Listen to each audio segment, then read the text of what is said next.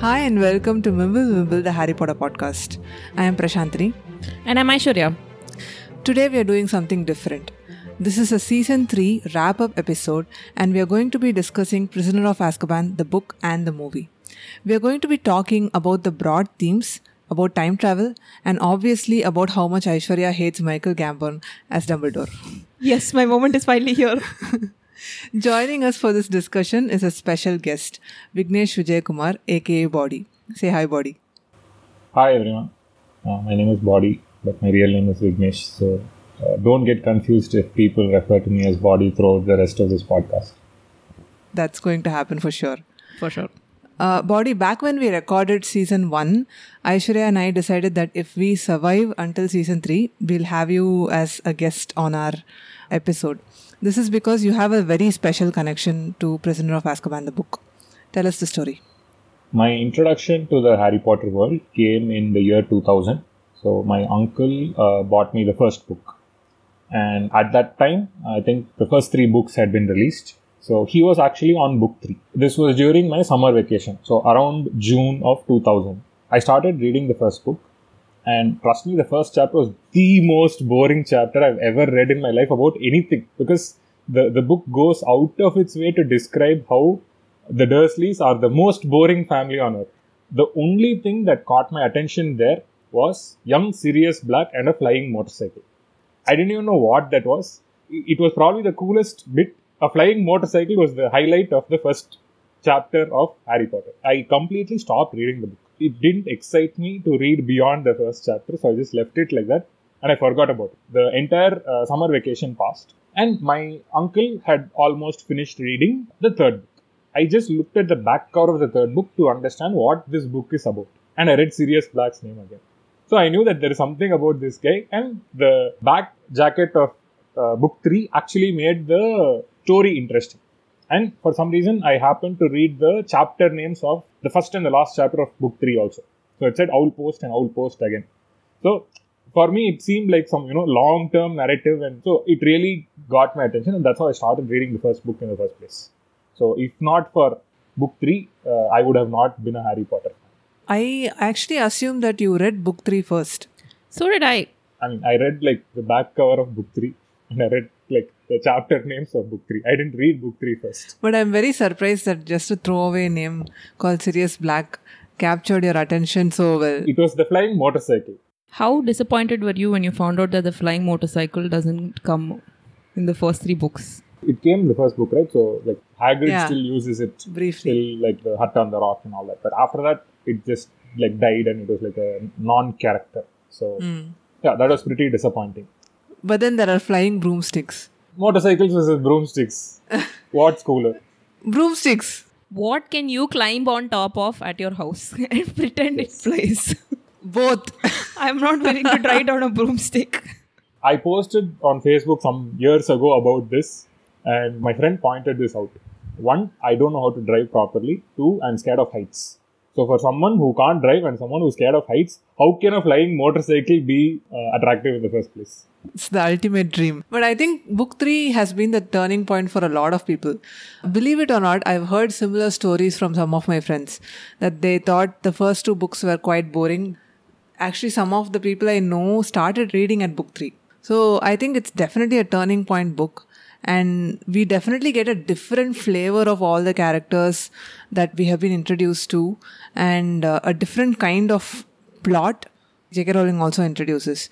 And it makes it like really exciting. And for once, we don't have the usual Voldemort climax. The third movie is also my favorite movie. So I think the whole package is like really attractive.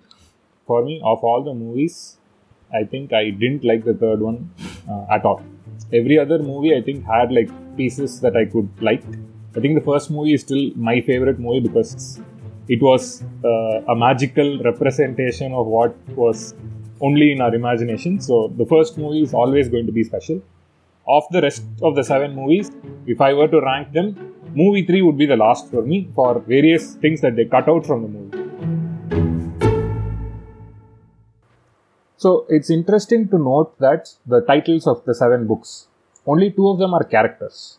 Everything is Harry Potter and an object. Harry Potter and a place. Only the third and the sixth books actually refer to people in the series, which is Sirius and Snape.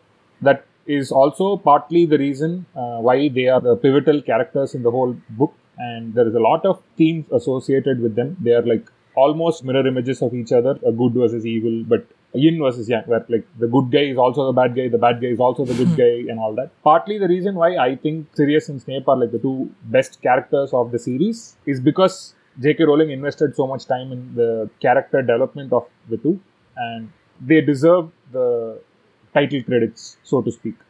It's a very astute observation. I never realized that, but you're right. I think the reason we know those two characters so well is because of the amount of time she's dedicated to them. Speaking of time, I know we covered time travel quite a bit in our last episode, but seeing as we have a guest, I figured we would stir up the subject again, because to talk about Prisoner of Azkaban, the book, is to talk about time travel. So, Body, do you want to go first? Sure. 2001 was when I read the third book, the year where a lot of time travel related pop fiction just happened to come by me. 2001 was when I saw Dragon Ball Z for the first time, and there is a character called Future Trunks. Like, his name was Future Trunks because he is from the future. There was a movie series that I watched, Back to the Future. So it's a trilogy.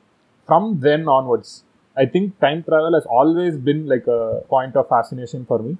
Today, if you ask me what is one of my lifelong dreams, is to meet another self of myself from either the past or the future. Like, I'm always on the lookout for a alternate version of me from some other timeline.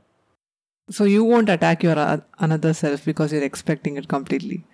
I've never understood that rule of not supposed to be seen by yourself. How would that lead to anything consequential? Because you already know that time travel exists. You are the one traveling, and it's not that you're doing it for the first time. You're not going back in time where you didn't know the concept existed.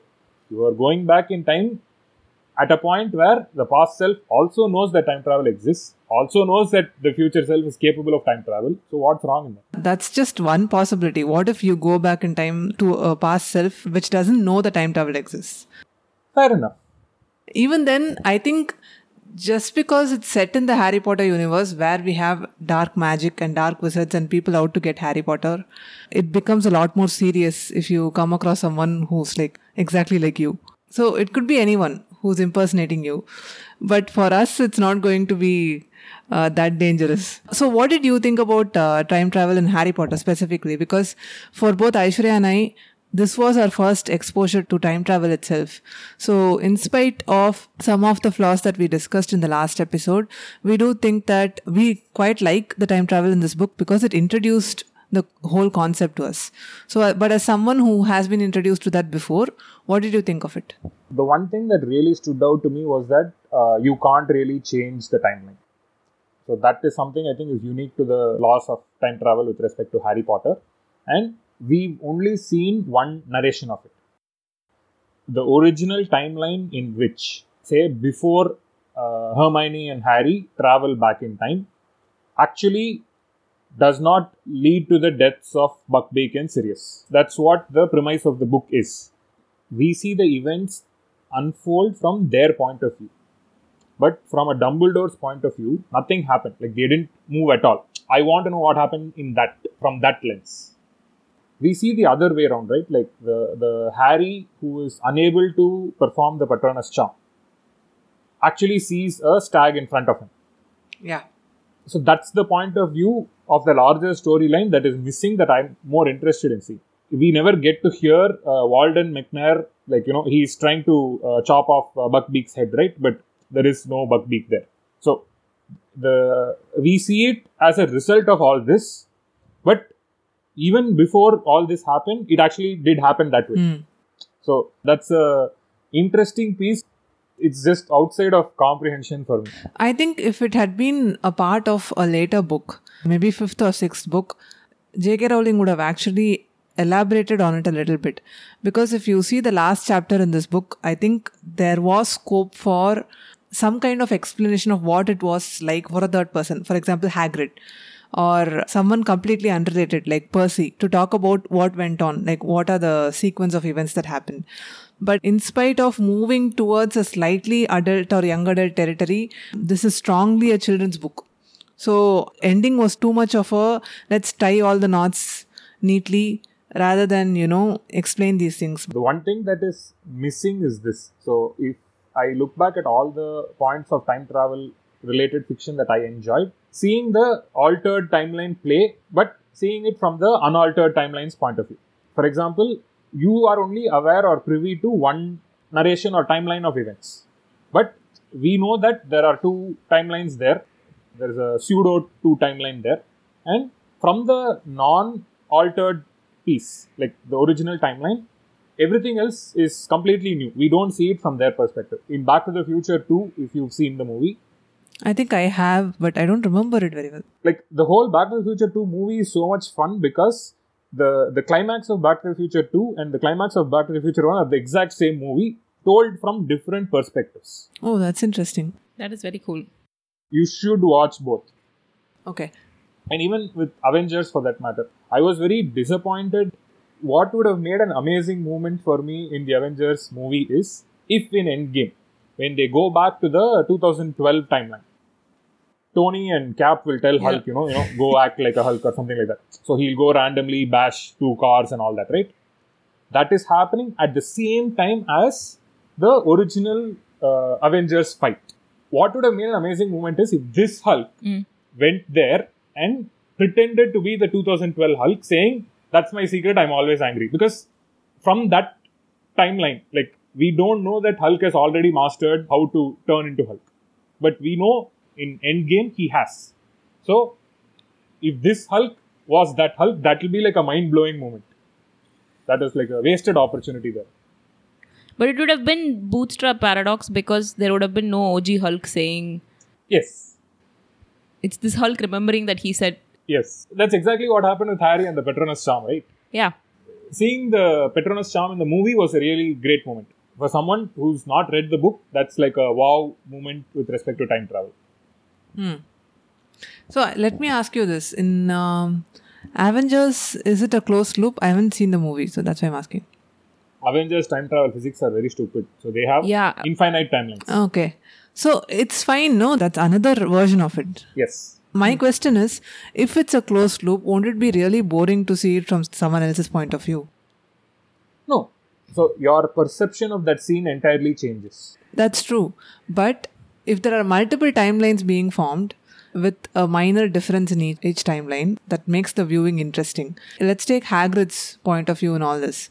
All he knows is he's crying, he thinks Buckbeak is going to die, Buckbeak escapes. Story over.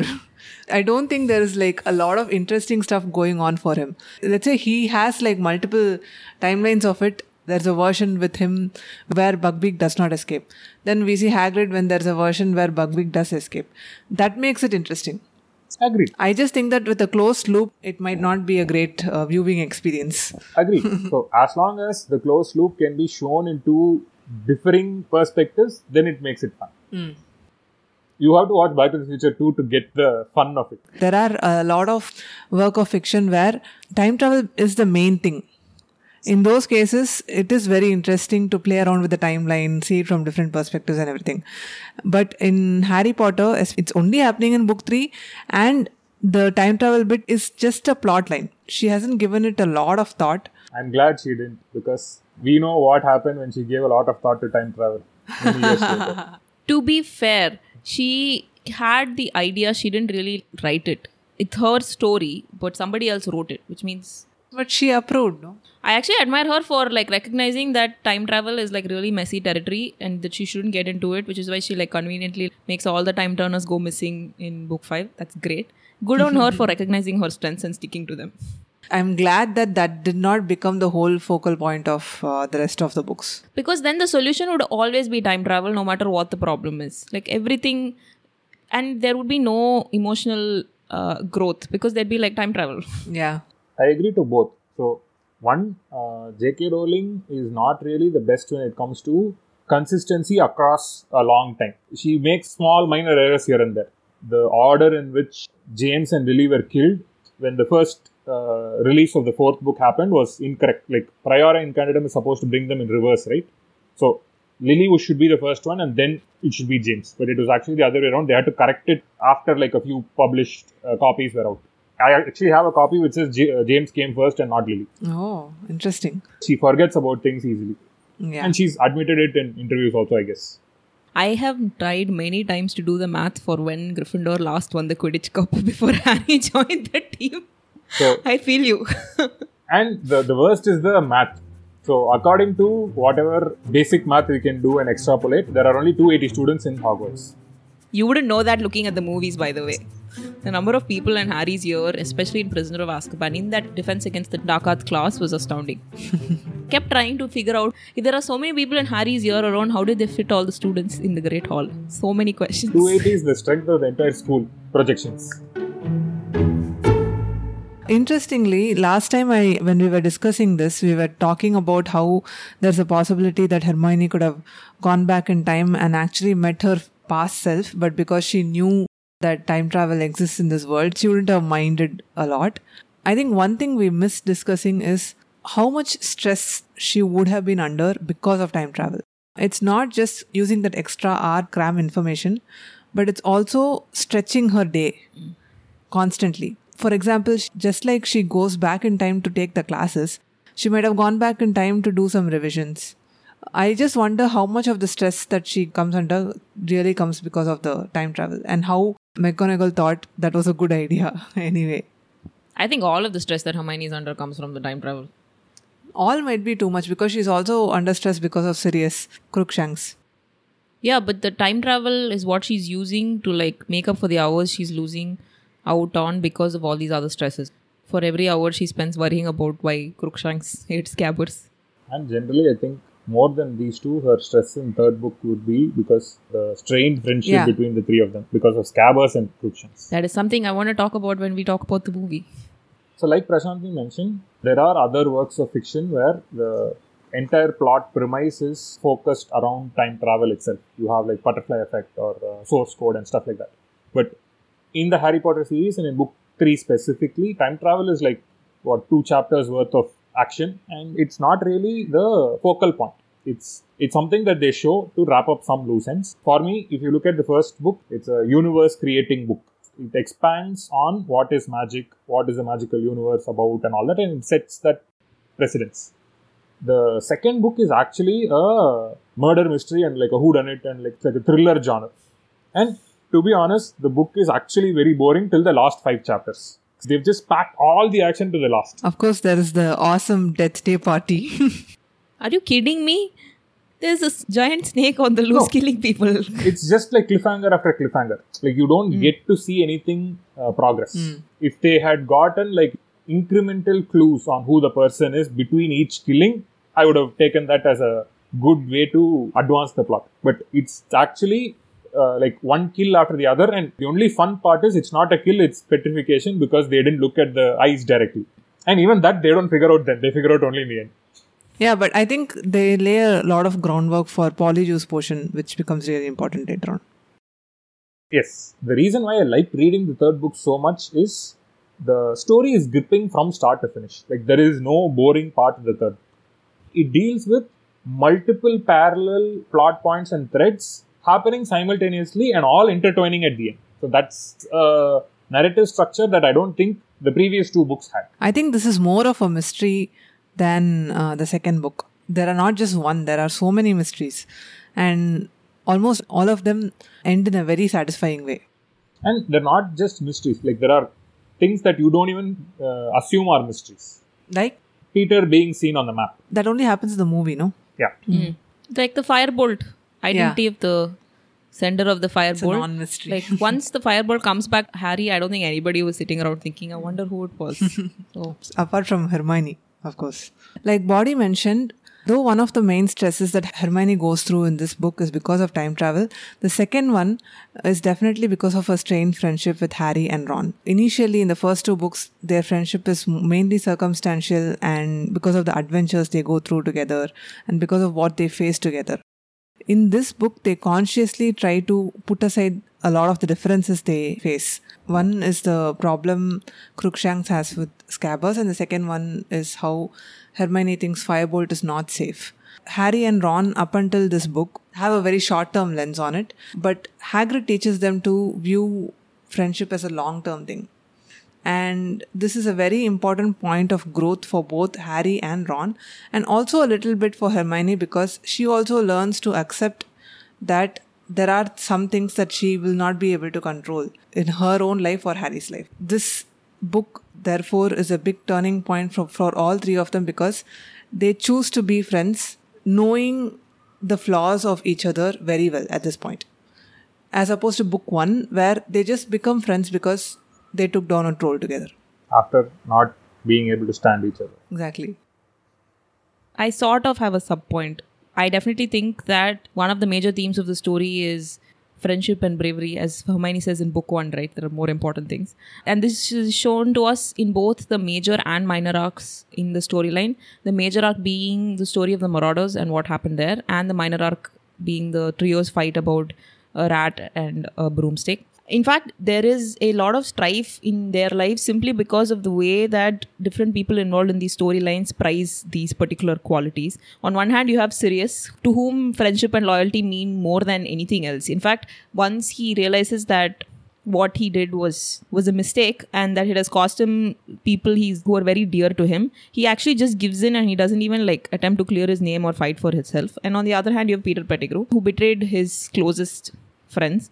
Like you said, Hermione sort of chooses the truth. She chooses the truth over their friendship, because of which she suffers. And at the end of the book, I'd like to think both Ron and Hermione learned a lesson about their fight. A lesson that Ron promptly forgets by the next book itself.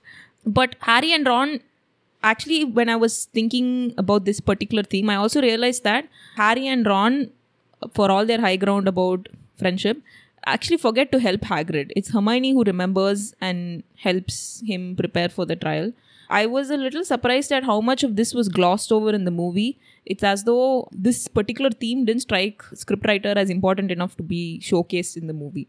A lot of the plot details we just discussed over the last few minutes are completely glossed over. I think that's because it's mostly character development and has very less to do with the story moving forward. I'd also like to add that in general, if you look at both of them, Ron and Harry are not really qualified to help Hagrid in a case, academic-wise or, general street smarts-wise.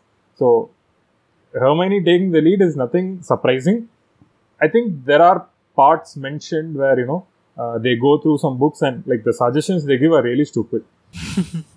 That's initially, yeah. No, they also go through the books after they reconcile. No, all three of them are actually kind of used to going to the library and doing a lot of research. That's not new. Hermione is used to taking the lead, but in this case, they completely forget. If you are in a court case and if you could choose one person to help you to get out of it, why would you choose Ron or Harry? You wouldn't, but it's the fact that they promised and they forgot it. Yeah. And I think that's a characteristic trait of both of them. They are, at the end of the day, slightly irresponsible kids. Yeah. The thing is, though Hermione comes across as someone who's much more mature, I think she is mature in certain things. I would still call Hermione a responsible kid, that's all. Yeah. And like Aishwarya just said, I don't know if she took any lessons from Sirius. I hope that she did. But she kind of learns an important thing from him, which is that sometimes you have to put your friends above everyone else. For example, when the confrontation between Sirius and Pettigrew happens, in fact, even Lupin also says that you should have died rather than betraying them. And that's an important lesson for Hermione to learn, because at the end of the day, Harry has that inbuilt in him. Maybe because it's coming from his parents or something. He has that savior complex and he also has the loyalty inbuilt. But that's something Hermione has to consciously learn. And I do think that it has affected her in ways that we see in the future. Even Ron has it inbuilt kind of, because as soon as they go into the shack, Ron's like, if you're going to kill Harry, you're going to kill me first. That's so brave and so loyal. And that's not something Hermione would ever say right away. It was also so cut from the movie and changed. I know. I was just going to say that when I watched the movie, I was very upset at how many things got redistributed. There's actually an entire thread somewhere, Tumblr or something, where there's a list of scenes which in the book are actually Ron's. But in the movie, they would have made Ron one bumbling idiot and given those scenes to Hermione. Seriously. There's also the scene that we hate in Snape's classroom, page 394 scene. Oh God, yes. That is the second time you've spoken out of turn, Miss Granger. Are you incapable of restraining yourself, or do you take pride in being an insufferable know-it-all? He's got a point, you know. A place where in the book we see Ron being so loyal. And Ron, who told Hermione she was a know-it-all at least twice a week, said loudly, "You asked us a question and she knows the answer. Why ask if you don't want to be told?" To be honest, between the two comebacks, you shouldn't have asked that if you didn't want the answer. It's a much better comeback and much funnier thing to show on screen than this. I agree. I'll never understand the people who made that decision. One more thing I wanted to talk about is how symbolic the transformations are. Sirius turns into a dog, which is the most loyal of all animals. And Pettigrew turns into a rat, which is like the most untrustworthy thing ever. I never really thought about that. But what does Lupin turning into a werewolf signify? Disease. I don't think that's a conscious choice she could really take. And Animagus chooses to turn into a particular animal, I think. And Lupin does not have a choice. There was even one thing I read about James turning into a stag. On the one hand, a stag is brave, but it also stands for a bit of toxic masculinity, which we kind of see in the later book. So that was also a very appropriate thing to show. Speaking of Lupin, one of the themes that I noted particularly about this book, because this is where we start seeing it properly in the Harry Potter universe, is the injustice in the magical world. You think with magic at hand, the wizarding world would be some kind of utopia, but it's pretty much just a reflection of the Muggle universe with different types of isms. You have speciesism instead of racism or classism. You have classism also, as we see with the Malfoys and the Weasleys. The Weasleys are known as blood traitors. So not because they're not pure blood. They still are pure blood, but they're just sympathetic with not pure blood people. You have prejudice, you have a weak legal system, you have bribery, you have a minister of magic who's more concerned with showing a good front to the public than trying to figure out what is actually right or wrong. And it's a good place, I think, to introduce all of these different things, because this is, after all, a book in transition. It's going from a children's book series to a slightly more for adults / young adult series. And it's a good book for Harry to start personally experience some of the injustices that make up the wizarding world at large. Now, does he do anything about those injustices later? Not really. He's not really a cause bearer. But some of the ways in which he reacts to these things that he sees around him and the attitude he brings from the Muggle world are what actually set him apart and become part of his strengths. I'm, of course, referring to Dobby. In this book, right from the beginning, we see many things happening that make Harry realize that adults are not infallible at all. In fact, they are filled with more prejudice than he would even expect. Because it starts with the introduction of Aunt Marge, who is obsessed about Harry's parentage, his blood. And then we see the whole thing with Buckbeak, where all the three of them can literally see that Lucius is using his power to do something that's unfair and that he should not be allowed to do. And then we come across Sirius Black's character. We see that the criminal justice system in this world is so flawed that they had locked up an innocent person in Azkaban for 12 years. And then later we also see how Fudge is so obsessed with what people think of him than actually doing the right thing. At this point, even if Harry doesn't consciously make any observations, it's very clear that he is not trusting authorities after this point. I think it's really driven home to him in book 5 that he shouldn't trust authority. In fact, the only adult that Harry, Hermione and Ron can actually trust in this whole series so far has been Dumbledore. He usually meets Harry only at the end of the book to give all these awesome quotable quotes. Why not Hagrid? Hagrid has been proven untrustworthy in book 1. Unreliable, yes. Yeah, Hagrid does give good EQ advice, like when he talks to Harry and Ron about how they're treating Hermione. That's good advice that nobody else in their lives gives them. But he also bought a dragon's egg from someone in a bar. No, between Dumbledore and Hagrid, who betrays Harry's trust knowingly? That's why I said so far. Because so far, Dumbledore only appears in the end and gives all these awesome quotes. Their complicated relationship starts around book 5 only, right? At the end of the day, almost all the adults, in fact, betray Harry's trust in one way or the other. And it's quite sad. Actually, the two most wholesome beings in Harry Potter are not human. Like Hedwig and Dobby. Yeah, correct. So, speaking of quotable quotes though, something that Dumbledore says that has always stuck with me is this line. The consequences of our actions are always so complicated, so diverse, that predicting the future is a very difficult business indeed. Of course, this is closely tied to the whole time travel bit that we were talking about. But he says this specifically when Harry regrets saving Pettigrew's life. Because at this point, he makes the connection that Voldemort's servant that's going to bring back Voldemort is Pettigrew. He would have died if not for Harry. And it's obvious that Harry is feeling guilty. Now, whatever happens in the next book is because of Harry. So, this is clearly something that Dumbledore grasps though. He talks about how Harry has sent Voldemort someone who's in debt to Harry. And that's going to somehow help him. And obviously, not a lot of us will have that level of foresight into these things. But I do think that at the end of the day, doing the right thing at that moment is going to be beneficial to you in the long run. And this is what I understand from Dumbledore's point. What do you guys think? The advanced version of this quote, which is, It is our choices, Harry, that show what we truly are, far more than our abilities. the overarching theme here is that you can have your speciesism or blood status and all that, but those are really not relevant because at the end of the day, what you choose to do and the actions define who you are. Yeah. You could have been born good but do bad things. You could be born bad and do good things and stuff like that. Yes, exactly. In fact, Harry would have been a very different character if he had gone ahead and let Sirius kill Pettigrew.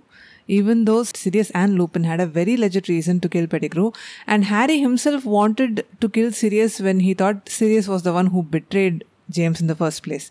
When he had to confront that, when he had to see that someone who's actually in many ways more disgusting than Sirius, who has to go under this punishment, he does the right thing.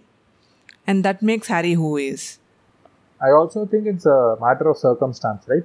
Harry understands that Peter is a character who's generally been either bullied or scared or stuff like that. So he probably rationalizes it as Peter being coerced and, strong-armed into doing this and eventually turning over to the dark side. But so far, the picture that has been painted about Sirius is that he's a cold-blooded, ruthless killer. The motivation or the rationale of why, in Harry's mind, Sirius killed his parents versus Peter killing his parents are very different. I don't know if Harry really thought Pettigrew was bullied and he's a pitiful character, but I do think that Harry understands brave people more easily than cowards, and Pettigrew's a coward. Killing someone like that is definitely beneath him. At that point, he just says his father wouldn't have wanted his friends to be punished or become killers because of Pettigrew, but I do think that it doesn't seem to him like a fair fight. In fact, when he suggests time travel, Dumbledore says that Harry and Hermione will be saving 2 innocent lives. But that day, the 3 of them end up saving 3 lives. And 1 is Pettigrew. Yeah, but he couldn't be like 2 innocent, 1 guilty. So The fun fact here is that of all the 7 books, it's the only book without a death. Every book ends with a death. Ends with a death. What happens in the second book though? the basilisk dies. Basilisk death. It's still a Yes. death. Don't be discriminatory true. against creatures. Yeah. I did not expect that. No, even Tom Riddle's memory dies. If you want to be like, That's- I will consider only deaths of people, Tom Riddle's memory dies. Okay, that's 1/8 of a life. Yeah. No, death of any life. Yes. I get that. The only supposed death in 3rd book is Wormtail. Yeah. And he is alive. Yeah, exactly. So this is like that coroner report. Number of deaths, -1. So person is coming back alive. It's very funny because this is like the darkest in the series in many ways. Whether it's talking about depression through Dementors, Harry having to live through his parents' death again and again. It's quite dark, especially for someone who's just 13, who's seen a lot, who's seen worse things in life, but it's still, there's like personification of every evil thing that has ever happened to him constantly staring at him. So it's quite dark, but it doesn't have death. This is kind of the monsters book, right? The Defense Against the Dark Arts class focuses on dark monsters. We have care of magical creatures. Lupin is a werewolf. The Basilisk could have actually fit into this book really well, but it would have made a really awkward plot element, I think. It would have been like Spider-Man 3, I think. Bunch up all the villains in one movie. Oh, yeah. That's a nice observation. We see so many new creatures in this book. And it's nice to see how the magical community interacts with these creatures, whether it's positive or negative. It's like Sirius says in the 4th book. If you want to know what a man's like, take a good look at how he treats his inferiors, not his equals. Here we see multiple interactions where animals and just generally lives that do not have a voice are being treated in a very discriminatory way. I mean, we already got to see how something with a voice gets treated. That's not a wizard gets treated in the previous book. This book could be considered to be about like werewolfism, right? We see Lupin as someone that everybody adores. Like students love him and Harry particularly looks up to him so much. But the minute that everybody finds out he's a werewolf, and we see this in Ron, the way that he flinches when he finds out that Lupin is a werewolf, we see the entire wizarding world's attitude towards werewolves. And this isn't something that Lupin chose. He was bitten against his will as a child. That is still not something that engenders any kind of sympathy from anybody. Who gets bitten willfully? Imagine, if you will, the rare child who's being a werewolf sounds very cool, goes in search of a werewolf and like willfully gets bitten. As opposed to someone who got bitten because Greyback held a grudge against his dad. Lupin has done nothing to earn the life that he has been given, and it's really unfair that the werewolf thing, no matter where he goes, what he tries to do, keeps coming back. At the end of the book, we are so confused about who's more of a tragedy, Lupin or Sirius. Yeah. Who do you vote for? One is an escaped serial murderer, the other is a werewolf, yeah. It's not like Lupin really had any kind of freedom even if he stayed out of Azkaban. Their lives are similarly tragic. Lupin has no freedom even though he's not in a prison. Sirius has no freedom because he should be in a prison. Sirius cannot be free even if he's out of the prison, because all this while and even after this he's going to blame himself for the death of James and Lily. I recently read a post about how Neville is the bravest character and all that, or the most loyal character, because as of book 5, to Neville, Sirius is still a wanted killer and he still chooses to go help just because Harry called him. Oh, that's so true. That is so true. I never thought about it. So Harry just calls him and says, hey, I want to save a killer because he's my friend, and he just goes with him. I agree. So that's the level of friendship and loyalty that Neville stands for. I think everybody who followed Harry to the Department of Mysteries in book 5 are super brave and do not get enough credit for how much trouble they got themselves into. They had no idea what was going to happen, but they still went. I don't know if you guys follow these random Instagram pages and Tumblr pages where there are these 1 paragraph, 2 paragraph stories of Harry Potter stuff and all that. Right? Oh, yeah. So there's an amazing post about Fudge. So basically the story is like you're in primary school and the president comes to you and talks to you about all this, and then he says hi. He drops in. The next year he visits another teacher or something and he takes the teacher away. So looking at Fudge from Harry's perspective makes it so weird, because why on earth would the Prime Minister do these things? I know. I've seen this post. And like the 3rd book is the best. The Prime Minister is waiting for you at a restaurant where you didn't tell him you were going to be. Well, Harry is pretty special though. He's a Okay, symbol. forget Harry. Imagine looking at it from the eyes of like some other character in the universe. Let's even go for like BEM or Faye or somebody else from the movies, right? What would it be like to them? The Prime Minister is having ice cream with a fellow student. It's really funny that he came to the execution of Buckbeak. Yeah. That is the really weird thing that I saw. He's the Prime Minister. He can't even pardon Buckbeak. He doesn't want to. Yeah. It's not that he can't. He doesn't He want did. to, yeah.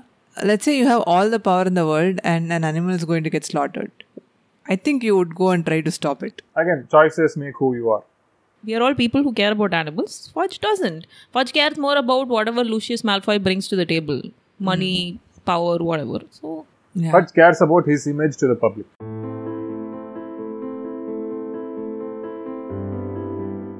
between the third and fifth books, I think we see a lot of high school bullying, how good people are perceived, how bad people are perceived, and the sins of their past and all that.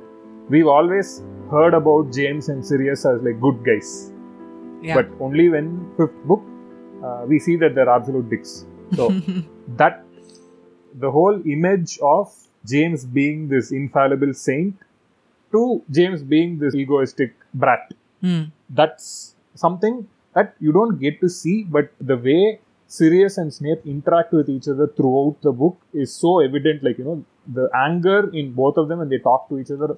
Forget talking to each other. When they even talk about each other, you can see that. Even through Marauder's map. The 4 insults that come right on the map. I think Sirius's insult is the most on your face thing to Snape. Yeah. I think we made this observation when we were discussing their interaction in the shack. They actually don't say much to each other, but every word is filled with so much hatred. In the last episode, we talked about how Snape is ready to go to any lengths to make sure that Sirius dies. At the end of the day, he doesn't even care whether Sirius is innocent or not. Sirius is not that much more mature. If he were given the chance, he would do the same thing. I think they bring out the worst in each other. Yeah. So it's funny because Snape's grudge with Sirius is that Sirius tried to get him killed. Yeah. But after Snape knows the entire series of what happened, shouldn't he have a grudge against Wormtail because Wormtail got Lily killed? We don't see enough Snape-Wormtail hatred. They interact, but Snape is always 5 levels above Wormtail, so he treats Wormtail like he's some, piece of slime. This is something that we wondered about as well. How did Snape feel when he found out that Sirius's story was true and that Wormtail was still alive and he's the one to betray? No, but how is it finding it out? No. He was there at the scene. What? What do you mean? No, I'm saying wouldn't have Snape known all this happened because Snape was there when Voldemort went to kill these people. That is something we discussed as well. We are not really sure if Snape ever knew. It's never mentioned, but given that Snape is supposed to be like the inside agent for both Voldemort and Dumbledore, is this something that Snape would know from either sides? So that's exactly what we spoke about. We thought that in spite of everything we know, there are things that Voldemort never confided to Snape, and Wormtail being a double agent is one of it. And we also spoke about how Snape's animosity towards Sirius and James comes from the fact that they led Lily to her death. They were bullies and Lily died. He does consider Wormtail to be like 5 rungs below all that hatred because if James hadn't been there, none of this would have happened. I think that's the way he views it. And it's mostly transference of guilt because more than James or Wormtail or even Sirius, it's Snape that brings death on Lily. And he just wants to share the guilt because it's too much for him to bear. Speaking of James and Lily though, even though there are no deaths actually in this book, there's a lot of talk about dead people. Like I said, Harry has had to relive his parents' death over and over in this particular book. And he's also had to come to terms with the betrayal that led to their death directly. It's like some of the mystery around their death is being cleared. At the same time, he has to interact with death in new ways. Because right from when he was 1 year old, he's kind of won over death multiple times. Whether it's Voldemort's curse, Voldemort coming back, then the showdown with the basilisk. He's come out as a victor in many ways. In many ways, he has actually cheated death. Even in this book, when we look at the Grim, which is a symbol of death supposedly, turns out to be Harry's godfather, which is so ironic. Death itself is trying to protect Harry. That's the reason he does not have to fear death or anything for that matter. And that's the reason he fears fear itself. Because he has had multiple interactions and he's exhausted his fear for death. And that's a very different kind of hero than other kind of fantasies that I've read. There should be a Final Destination movie with Harry. This reminds me of the story of the 3 brothers from Tales of Beedle the Bard. I think the youngest brother, who is supposed to be Harry, greets death as an old friend when it is time to go. And by your analogy, it makes total sense. Harry is so familiar with death. In the 6th book, Dumbledore talks about how Voldemort is afraid of dead things. Voldemort is afraid of the people he's killed. And Dumbledore and Harry do not have that fear, mainly because the people that are dead are people that they loved. That's the very important distinction between Harry and Voldemort, which is that they don't see death as the end of things or as the defeat. They see it as a part of life, especially for Harry. The other overarching theme with respect to time, juxtaposing the past, like the Marauders versus the current gen of the friends in Hogwarts and all that, there is also a underlying theme of foreshadowing that is introduced to us in the form of divination, which later ends with a prophecy from Trelawney. If you look at all the funny joke prophecies that Harry and Ron make, at some point they all come true. But I always assume that was meant to be a deliberate joke. It is, but you don't understand it till later, right? When you're reading the book, they're just funny because it seems abysmal. But at the end of the series, when you look back at it, now it all makes sense. Yeah. But I always enjoyed Ron in Divination class. I actually really missed the fact that the movie had excellent jokes for Ron in Divination and they totally just didn't use any of them. I think the fourth book has the best predictions. Ron actually predicts the entire Triwizard tournament. He talks about Burns, the dragon egg. Yeah. He talks about drowning and losing a prized possession, Yes. which is the second task. Yeah. And being betrayed by a person, that is Moody, the third task. Yeah. Right. You've got a wonky sort of cross, he said, consulting Unfogging the Future. That means you're going to have trials and suffering. Sorry about that. But there's a thing that could be the sun. Hang on, that means great happiness. So you're going to suffer, but be very happy. Which is exactly the end of the third book where, it's not really a victory, but it's a victory. Harry is happy that Sirius is technically free, but he's also sad that he can't move in with him and all that. It's the end of the series also, in a way. There's a blob a bit like a bowler hat, he said. Maybe you're going to work for the Ministry of Magic. He turned the teacup the other way up. But this way it looks more like an acorn. What's that? He scanned his copy of Unfogging the Future.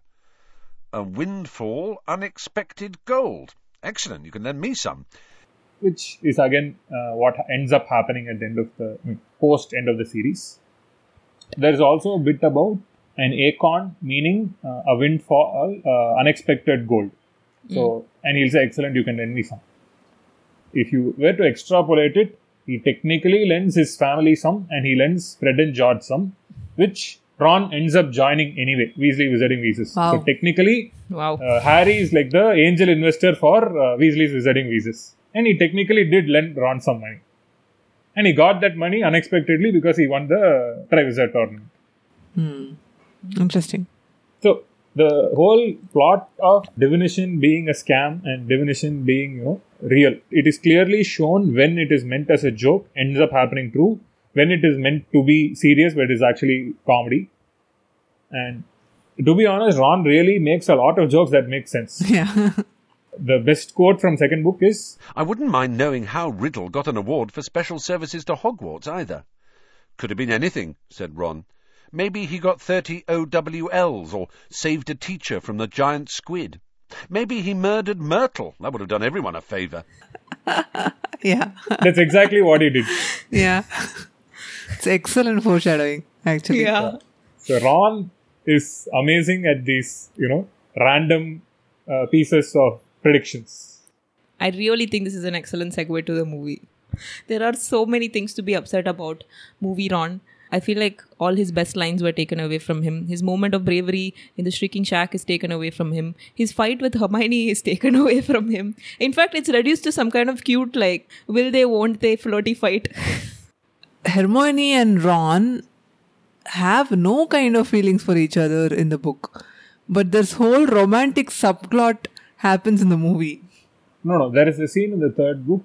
It's a very funnily described scene. So, I think it's after they reconcile. Hermione will be complaining about some her homework or studies or something like that. Ron will say, no, you don't have to do it alone, we'll also help you. For which Hermione will start crying and hug him or something like that. So Ron will feel awkward and not know what to do, so he'll pat her on her head or something like that. I don't know if that's romantic. Ron is the only person who notices that Hermione has an impossible schedule. If that isn't romantic, I don't know what is. I think Ron is definitely a better friend and he has more time to give both Harry and Hermione. He cares about both of them and he also observes them better than Harry can ever do. That also is indicated in a lot of the Christmas and birthday presents that Ron gives them as opposed to the other two giving the other two. Yeah, Hermione gives the worst Christmas presents. Does Harry even give presents much? Every year presents are mentioned, Harry does give Ron something. We don't know the backstory behind it, but all the gifts that Harry gets, we get the backstory of. We in fact don't even know when Harry orders these gifts, when he gift wraps them. If he gift wraps them and doesn't just like... Does he even know how to? Harry's quite bad at all that. I mean, for someone who with his traumatic past, expressing even that level of emotion is probably hard. So I'll try to give him some credit. For someone whose entire world was a cupboard, imagine how limited his Yeah. worldview would be. Like, I'm surprised he even knows, like, there's a concept called giving gifts. Of course he does. Dudley gets gifts. He's surprisingly well adjusted for someone who grew up in a cupboard. Yeah. There's nature versus nurture debate, right? I think Harry is a very clear case of nature. Because nurture was just horrible. Non-existent, in fact. Actually, this movie is also totally supportive of nature simply because it shows us that Harry's Patronus is a stag like his father's Animagus form. And I really like the movie, for the sake of pace and time, cut a huge chunk of the conversations in the Shrieking Shack out. Sirius explaining himself, like Lupin's backstory, us figuring out like how Peter Pettigrew fits in, and then Harry accepting Sirius, and all of those things are just like gone, sacrificed for like all of these things. And I like the moment where Sirius says goodbye to Harry, and Harry thinks that after he rescues Sirius, he'll just like run away with him and just not come back to Hogwarts and live the wildlife types thing. And Sirius gets the line from Dumbledore that you mentioned earlier, that the ones we loved never leave us. And it's such a great moment at that point. And I think that's what really cements J.K. Rowling's stand on this as well, that she takes nature over nurture. Yeah. Obviously, there are so many things that the movie cut out, but in spite of it, I do like the movie a lot because it is the most well-made movie in the whole franchise. For one, it's not dark all the time, which is what most of the Harry Potter movies are. It's just dark. I think it's a very beautifully shot movie. And this book is very special because of the amount of foreshadowing it does. And though they cannot possibly show all of it, there are many motifs that kind of come again and again. They kind of act like foreshadowing. For example, time. By the end of the movie, the whole time travel episode plays out really well, and there is this ticking time thing going on in the background. But throughout the movie, we actually see the giant clock in Hogwarts being shown again and again. Harry is framed against it. And then we see many times where the clock strikes 1 or something and birds are flying away. Whether it's that or even the Shrieking Shack. We know that the climax happens there. And we know that this giant violent tree is on top of it. But in the book, we actually don't see it being mentioned at all. But in the movie, it becomes a motif. That's the way in which the passage of seasons are shown. We see the Whomping Willow in autumn, we see the Whomping Willow in winter. So it's very interesting because these are things that you need to remember at the point of the climax. And sometimes you might not understand what's happening if you see a giant tree flailing suddenly. This hint kind of helps us make the connection to the second movie. I really like the way this movie has been made, especially compared to the first two, because first two movies are kind of dry because they've taken the book and completely turned it into a movie without really changing a lot, without taking advantage of the cinematic medium. Whereas in this, I think Alfonso Cuarón actually took a little too much advantage of it, and that's why people hate it. I was going to say that I think you described exactly why Body likes the first two movies.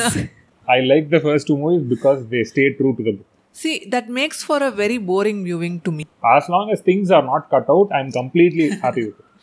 You see, I'm the first person to enjoy commercial movies. So if you want to make movies and add on top of that, I'm all for it. But don't cut out the interesting parts from it. My problem with that is, I really do think that makes the second movie really boring. I think they had the opportunity to make it so much more interesting because of the medium. But they didn't. Imagine if they hadn't cut out Death Day Party. Would you have enjoyed the movie? I think the second book if it weren't meant for a young adult audience, it could have been a proper horror thriller movie. Movies with jump scares in them. I think they could have still done it to some extent. The director was not a really visual director, I would say. It's a feel-good kind of a director. Yeah. I mean, the visuals that you see would be more of landscapes of the scenery and, the grounds, the castle, the Great Hall, stuff that are inconsequential. In fact, technically, Alfonso Cuarón added a lot of geographical locations to the whole series. People thank him a lot for that. I mean, even other directors do that. Whether it's that bridge near the lake, Harry and Lupin have that conversation about when they can take the classes and everything. I think he just expanded the universe a little bit, though it did not remain faithful too much to the book. I do enjoy that there's more space for them to do things. I agree with you. I saw Prisoner of Azkaban for the first time and hated it for the most inconsequential reasons. They don't wear robes in the movie. Why are they wearing jeans? In the first part, when he's hanging out with the Dursleys, Harry technically screws up the whole thing in one night. And I was like, why isn't it a week like it's represented? Where's the Quidditch Cup? And I was really lost in the details. That's the thing, right? There are inconsequential things and there are actually consequential things. Like wood being cut out of atrocity to me. Like, I enjoyed the book because of Gryffindor winning the cup after so long and, Wood being like a madman and all that. That is character development. That is a piece of Harry's school life that I would have enjoyed if I were there. So, that being cut out is something that I didn't like. Stuff like you said, that, 1 day, 1 week, those are inconsequential. I never really bothered about those. But those were the things that I was hyper-focused on. Mostly the clothes really bothered me that they were not wearing robes. Because the first two movies are such sticklers for that, and the third movie just freestyled with the robe thing like crazy. I actually like that because they are becoming more of individuals than just like a pack of children. One of the problems for me with that is that we know that in the wizarding world, the adult wizards are not very comfortable dressing as muggles because they don't have experience wearing muggle clothing. But if all the kids at Hogwarts are running around in jeans, what is the problem when they become adults? Again, like I said, I'm nitpicker max when it comes to these things. The fact that spells have 2 words in them. What is Lumos Maxima? What happened to just Lumos? Maybe there's a Lumos Minima. First of all, why is he performing magic outside the school? Exactly. It is so inconsistent because later on when he meets the Minister of Magic, he says, are you here to arrest me because I performed underage magic? I know it's illegal to perform underage magic. If you knew that, why are you performing magic in your bed? Why? It's the first 10 minutes. Get it right. So what I realized while watching the movie this time is that the person that I really don't like is the scriptwriter, not Alfonso Cuarón. I like some of the choices the scriptwriter made. I like how he distributed some of Dumbledore's lines to like Lupin, to Sirius. I like how they have sort of constructed the climax of the book. I think they took what is essentially a lot of standing around and talking to each other and did their best to turn it into a jam-packed action sequence that actually sort of works. Like when you're watching, it just flows together, which is to both Alfonso Cuarón's credit and the scriptwriter's credit. 3 major parts got cut out, which I really disliked, which was the Quidditch theme. The whole Marauders knowing each other, who they were, that itself is completely like skewed. They don't even talk to us or tell us the world that existed before. The movie story is so blah. Like it's not as exciting as the actual story given in the book. This is a good movie for people to watch if they're trying to get into Harry Potter. Simply because it makes, if you are trying to be really like reductive, you could be like, this is just a world where people wave around their wands and say funny words type thing. But this movie takes a children's book seriously and makes it into a movie. Like it's a serious movie. But it does nothing to add to the mythology of Harry Potter. Overall, forget the third movie. The biggest crime that the movies did was not including Peeves. Peeves is made for movies. He is that comic relief character. And in the third movie specifically, they cut out Sir Cadogan. Yeah. I'll tell you what I really like about the movie. One really fine touch that the movie added, again, foreshadowing plot point or element, is when Harry is in the leaky cauldron, there is a person sitting with a self-stirring cup and reading a brief history of time.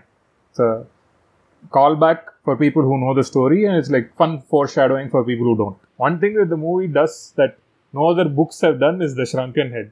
Yeah. The night bus is just awesome. Phenomenal. The only character similar to the shrunken head, which if you can relate to in the books, is the mirror, the leaky cauldron, the mirror that talks to Yeah. Harry. So that is probably the best character equivalent for that shrunken head. Even the driver Ern. Ernie is there in the books also, but he doesn't have as much character as the movie. In just a few scenes, Stan, the shrunken head, and Ernie acquire so much character that you want to see more of them. Shrunken head beats everything hands down. I also love the Bogart scene. It's visually Yes. appealing. Yeah, exactly. It's choreographed. It's choreographed well.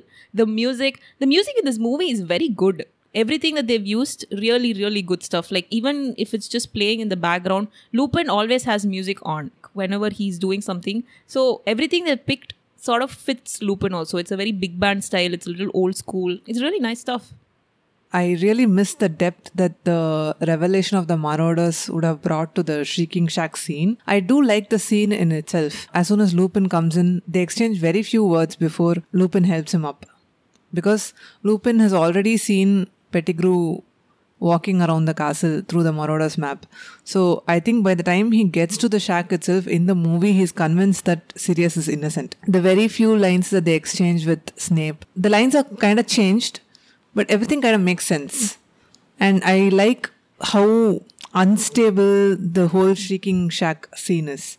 It makes you feel very uneasy. Did it feel like a ship to you guys? It sort of like moves Yeah. from side to side. Yeah. It is an abridged version, which is essential because you cannot show the whole thing.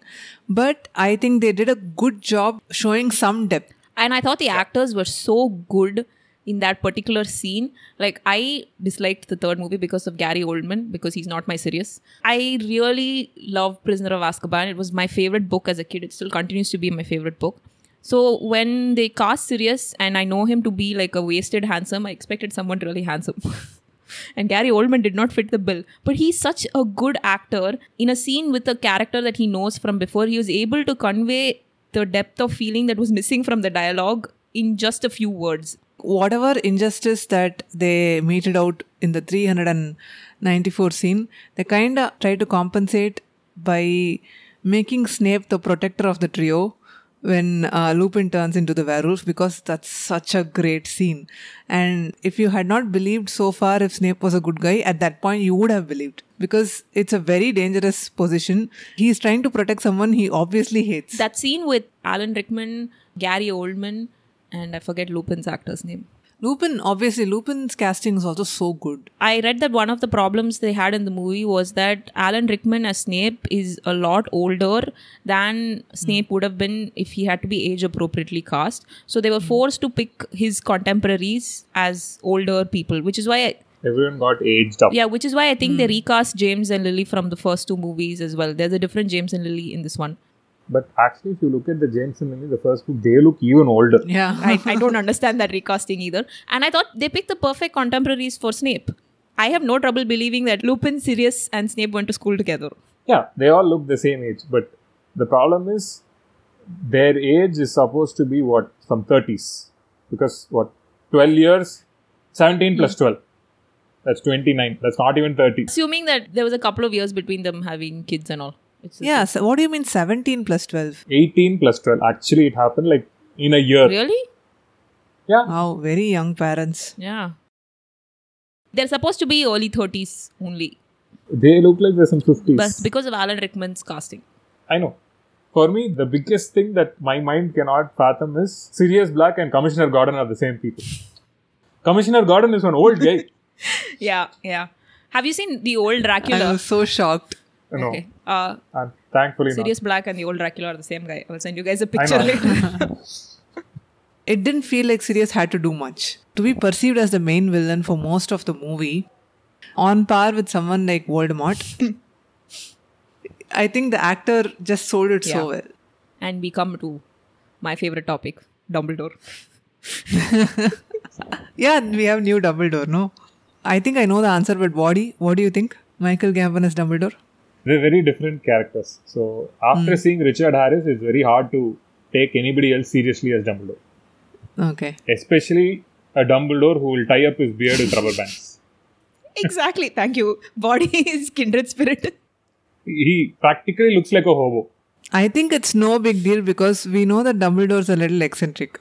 he can be eccentric. The Dumbledore in book 1 and book 2 has one, finesse and, sophistication. Gravitas. Too much of it, because you don't see him being able to get up and fight. He looks like one good spell and he'll die. No, the third movie, Dumbledore looks like one lazy slob who's not bothered. He could have brushed his hair, the thing that you keep telling me to do. He could have done it before he was in the movie. The whole him being angry and the whole violent Dumbledore, that doesn't bother me at all. It's basically only one scene. I just think he's not a very convincing Dumbledore. The violent thing really bothers me a lot, that scene. That's only one scene. He's been in like 5 movies. The fourth movie is so terrible in so many ways. That scene just doesn't stand out for me at all. Yeah, okay, forget all this. The fourth movie was even more criminal because I can accept third booklet, they cut out Quidditch. Okay, there is no Quidditch Cup. They cut the Quidditch World Cup, no? No. If they cut it also fine. They will release the snitch and it's over. Yeah. Like that's all. I don't Such know a what. stupid How does that decision. even make sense? The way they show the World Cup is the worst. Like they could have just cut it like the third movie. I think the lighting is truly horrible in the fourth one. Of all the books. Even the World Cup doesn't look exciting. World Cup looks really bad. I thought that this movie picked its dramatic action scenes or like comedy scenes or whatever you want to call them really well. Harry unexpectedly getting to like embarrass Malfoy and group, or with Buckbeak, or even with the Whomping Willow. The only thing it really changes in canon is that Harry actually gets away with humiliating Malfoy. When Harry like throws snow at Malfoy and drags him around on the ground, they just run away. They never see Harry, so they never report him. And the subsequent conversations with Snape and Lupin happen because Harry goes out looking for Peter Pettigrew on the map, not because of this incident. I don't think the Whomping Willow thing with Harry and Hermione trying to brave its branches to get into the thing, I think that was completely unnecessary. It was there only to show Hermione as a badass, and I hated it. I thought her upper body strength was phenomenal. She deserves it. Yeah, she just grabbed his shirt. Yeah, and like just tosses him in, no? In the book, it's so clear that she is the least athletic because whenever they walk a long distance, she starts panting. Without fail, that's something that J.K. Rowling mentions. Here, she's hanging on to a flailing branch, aiming Harry, putting him through the hole and all. I just hated that they tried to make her so badass and so unreal. When Hermione punches Malfoy, all the stress that leads her to break down like that, none of it exists in the movie.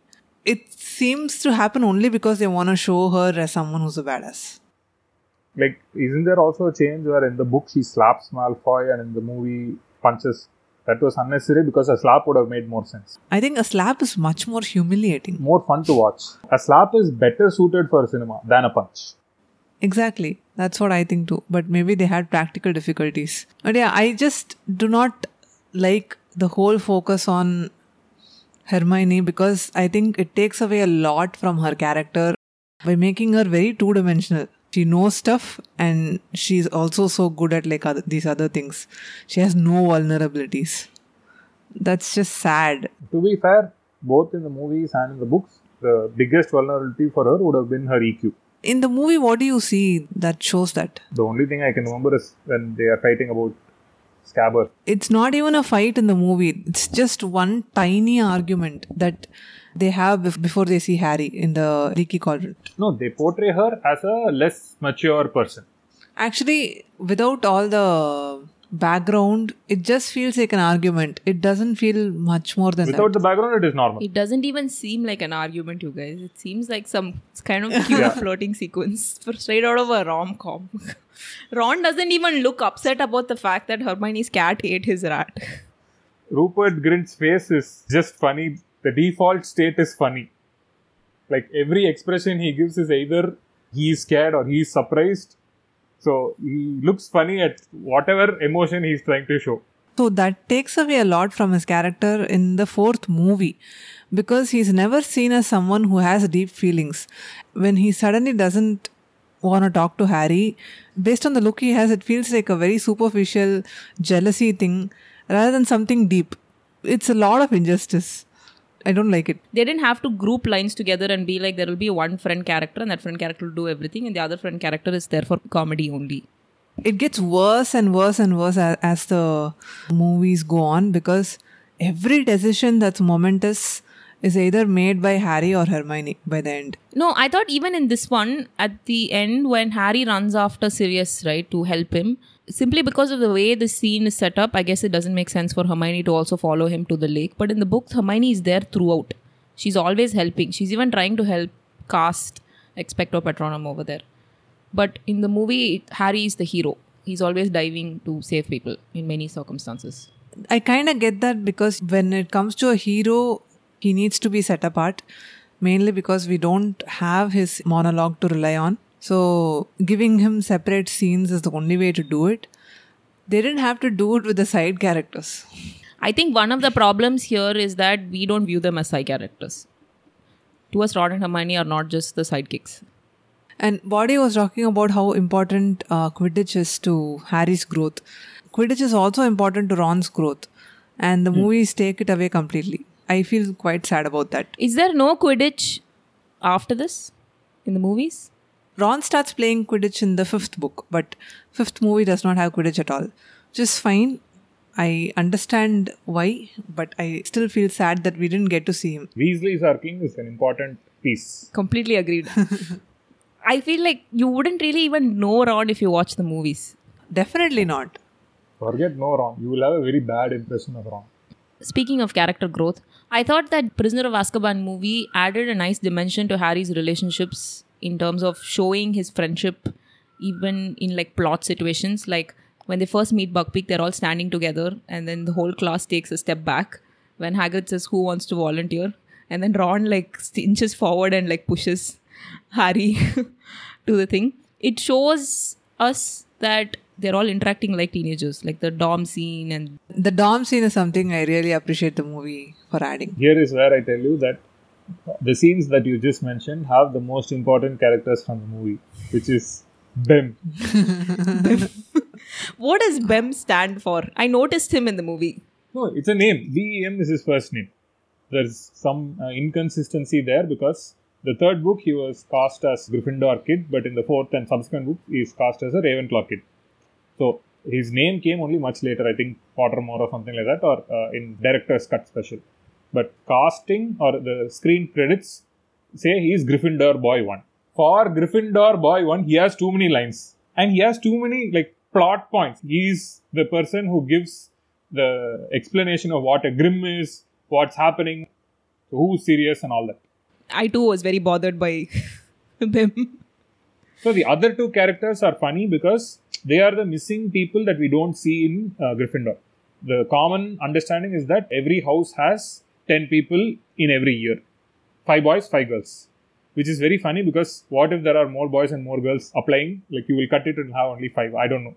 It's what we see, but I think there might have been more dorms. Correct. We don't know. So the thing is, we see Harry, Ron, Neville, Dean and Seamus. But on the girl side, we see only 3. That is Hermione, Parvati and Lavender. So the remaining 2 are the 2 girls cast in the 3rd book. They are very prominent because they come in these class scenes together as Gryffindors, which is Faye Dunbar and Kella. I watched the movie trying to figure out who Faye Dunbar is. Failed. No idea. Those things I'm fine with, because sometimes there's practical difficulty to getting an actor on set. So I'm fine with that. I actually thought Daniel Radcliffe in the 3rd book is the best he's ever been. Whether it's looks that match with his character in the book, the acting. In many ways, he stops being the kid. He's the right age. His character is given like enough scope. He goes through anger and the betrayal kind of thing. There's just more scope for him to do a lot of things. I definitely agree about the looks thing.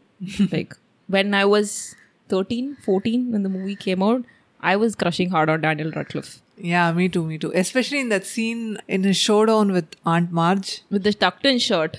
Yeah, I love what he's wearing.